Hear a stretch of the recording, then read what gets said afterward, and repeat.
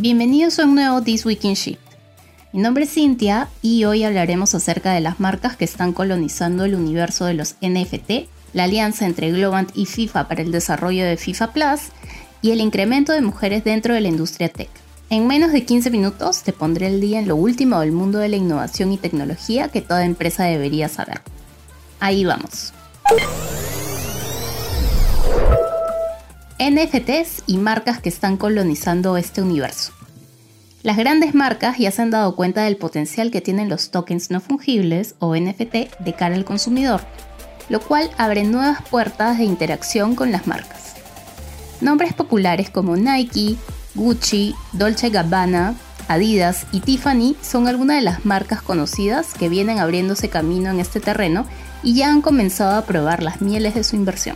De acuerdo con los datos de la firma Young Analytics, las compañías mencionadas en su conjunto han acumulado un valor combinado de $200 millones en ventas gracias a sus estrategias en NFT. Te contamos algunas de las estrategias que estas marcas usaron. La compañía de indumentaria deportiva Nike anunció a finales del 2021 el lanzamiento de Nikeland, un universo inmersivo para los fanáticos de la plataforma Roblox. Dentro de este entorno gamer, los jugadores interactúan a través de sus avatares con las prendas de la marca. Aún así, esto no fue la única apuesta de la compañía deportiva. Antes de esto, la compañía adquirió Artifact Studios para dar forma a una estrategia con la cual crearían zapatillas NFT. El resultado fue que Nike consiguió vender 600 pares de estos diseños en apenas 6 minutos de lanzamiento. En total, la compañía consignó más de 67.000 transacciones en NFT y de esta cifra obtuvieron ingresos por más de $185 millones. Tal como contamos en anteriores podcasts, a inicios de este año se llevó a cabo la primera semana de la moda en el metaverso, bautizada como el Metaverso Fashion Week, donde Dolce & Gabbana no dejó de pasar la oportunidad de presentar 20 diseños wearables digitales. La firma de lujo lanzó su plataforma DigiFamily, la primera comunidad de NFT impulsada por Dolce & Gabbana. Desde entonces, la marca no ha parado de invertir en esta tendencia. De hecho, durante el más reciente desfile de alta moda organizado por la compañía en Venecia, los diseñadores tuvieron la oportunidad de presentar piezas en formato de tokens no fungibles. En conjunto, todas estas iniciativas le han permitido a la firma transar más de 9.000 NFTs. A su vez, esto les generó ingresos por aproximadamente $25.66 millones. Por su parte, la firma de joyería Tiffany se sumó a la fiebre de los NFTs con una colección compuesta por más de 250 piezas de lujo. Cada uno de estos diseños se transó por un valor de 30 Ether y de esta forma ha generado más de 74.000 ventas secundarias. En total, Tiffany ha alcanzado la cifra de $12.62 millones en ganancias por las transacciones de estos activos digitales. Y otra de las firmas de lujo en sumarse a esta carrera por conquistar los NFT ha sido Gucci. La firma italiana se alió con Superplastic, una compañía que se especializa en la creación de avatares para redes sociales. Con esta unión, la compañía consiguió generar más de 4.000 transacciones en NFT, logrando así más de $11 millones en ganancia. A finales de 2021, Adidas, el gigante alemán de la industria deportiva, informó la compra de un espacio en The Sandbox, logrando así otra propuesta de universos digitales, donde se sumó a una colaboración con 3 de las comunidades de NFTs más importantes de la actualidad: G-Money, Punks Comic y el súper conocido Bored Ape Yacht Club.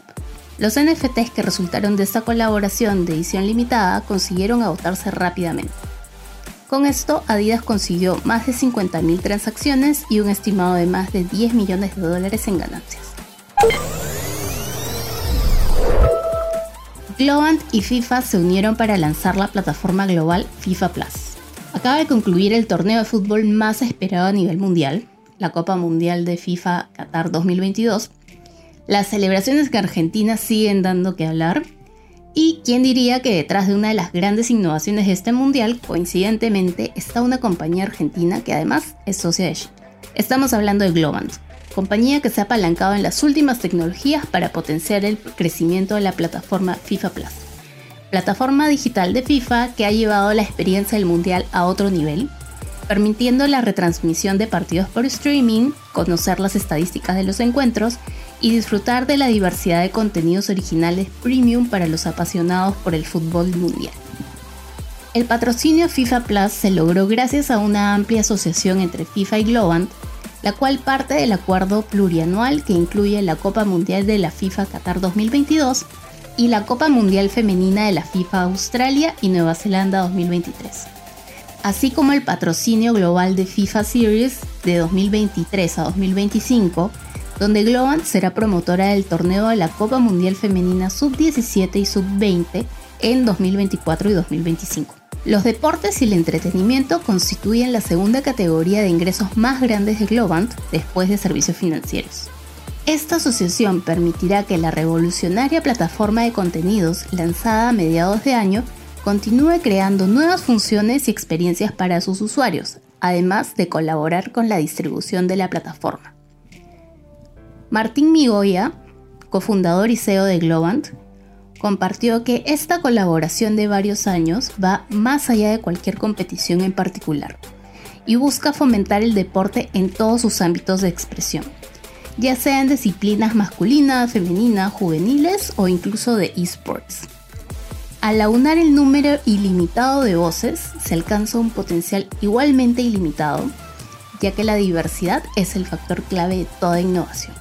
Por su parte, Romy Gay, director de la división comercial de la FIFA, mencionó que gracias a una colaboración en varios ámbitos, Globant desempeñará un papel fundamental a la hora de impulsar el desarrollo de FIFA Plus como revolucionaria plataforma digital que inspira a aficionados de todo el mundo a compartir su pasión por el fútbol. Postulaciones de mujeres a trabajos tech incrementó en 400%. A pesar de la brecha de género que aún existe en las áreas de tecnología, el incremento de las mujeres en la industria tech está yendo en aumento.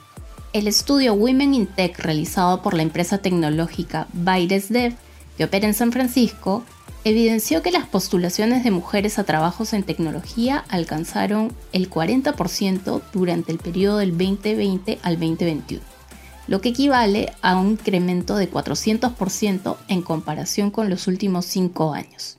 La muestra del estudio se basó en 7 millones de postulaciones que la empresa recibió durante los años 2015 y 2021. Dentro de la muestra también se evidenció que el 45% de las candidatas mujeres provenían de países de Latinoamérica. De ellos destacaron las postulaciones de Argentina, Uruguay, Honduras, Jamaica, República Dominicana, Brasil, Colombia y Panamá.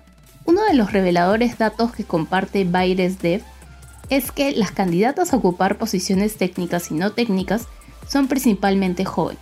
Las mujeres en el rango de edad de los 20 representa el 40% del total de las aplicaciones y los trabajos a los que más postulas están relacionados a SharePoint y testing. La compañía refiere que dentro de sus esfuerzos por construir una industria diversa e inclusiva, emplea el suite de contratación Staffing Hero, basada en inteligencia artificial, que permite la imparcialidad al seleccionar al mejor talento calificado sin importar edad, género, nacionalidad, entre otras características. Esperemos que sean cada vez mayores las oportunidades de trabajo para las mujeres en la industria tech y poco a poco se vaya reduciendo esta brecha. Tomemos en cuenta el comentario previo de Martín Migoya en la noticia anterior. La diversidad es el factor clave de toda innovación. Bueno, hasta aquí llegó un nuevo episodio de This Week in Shift. Gracias por acompañarnos.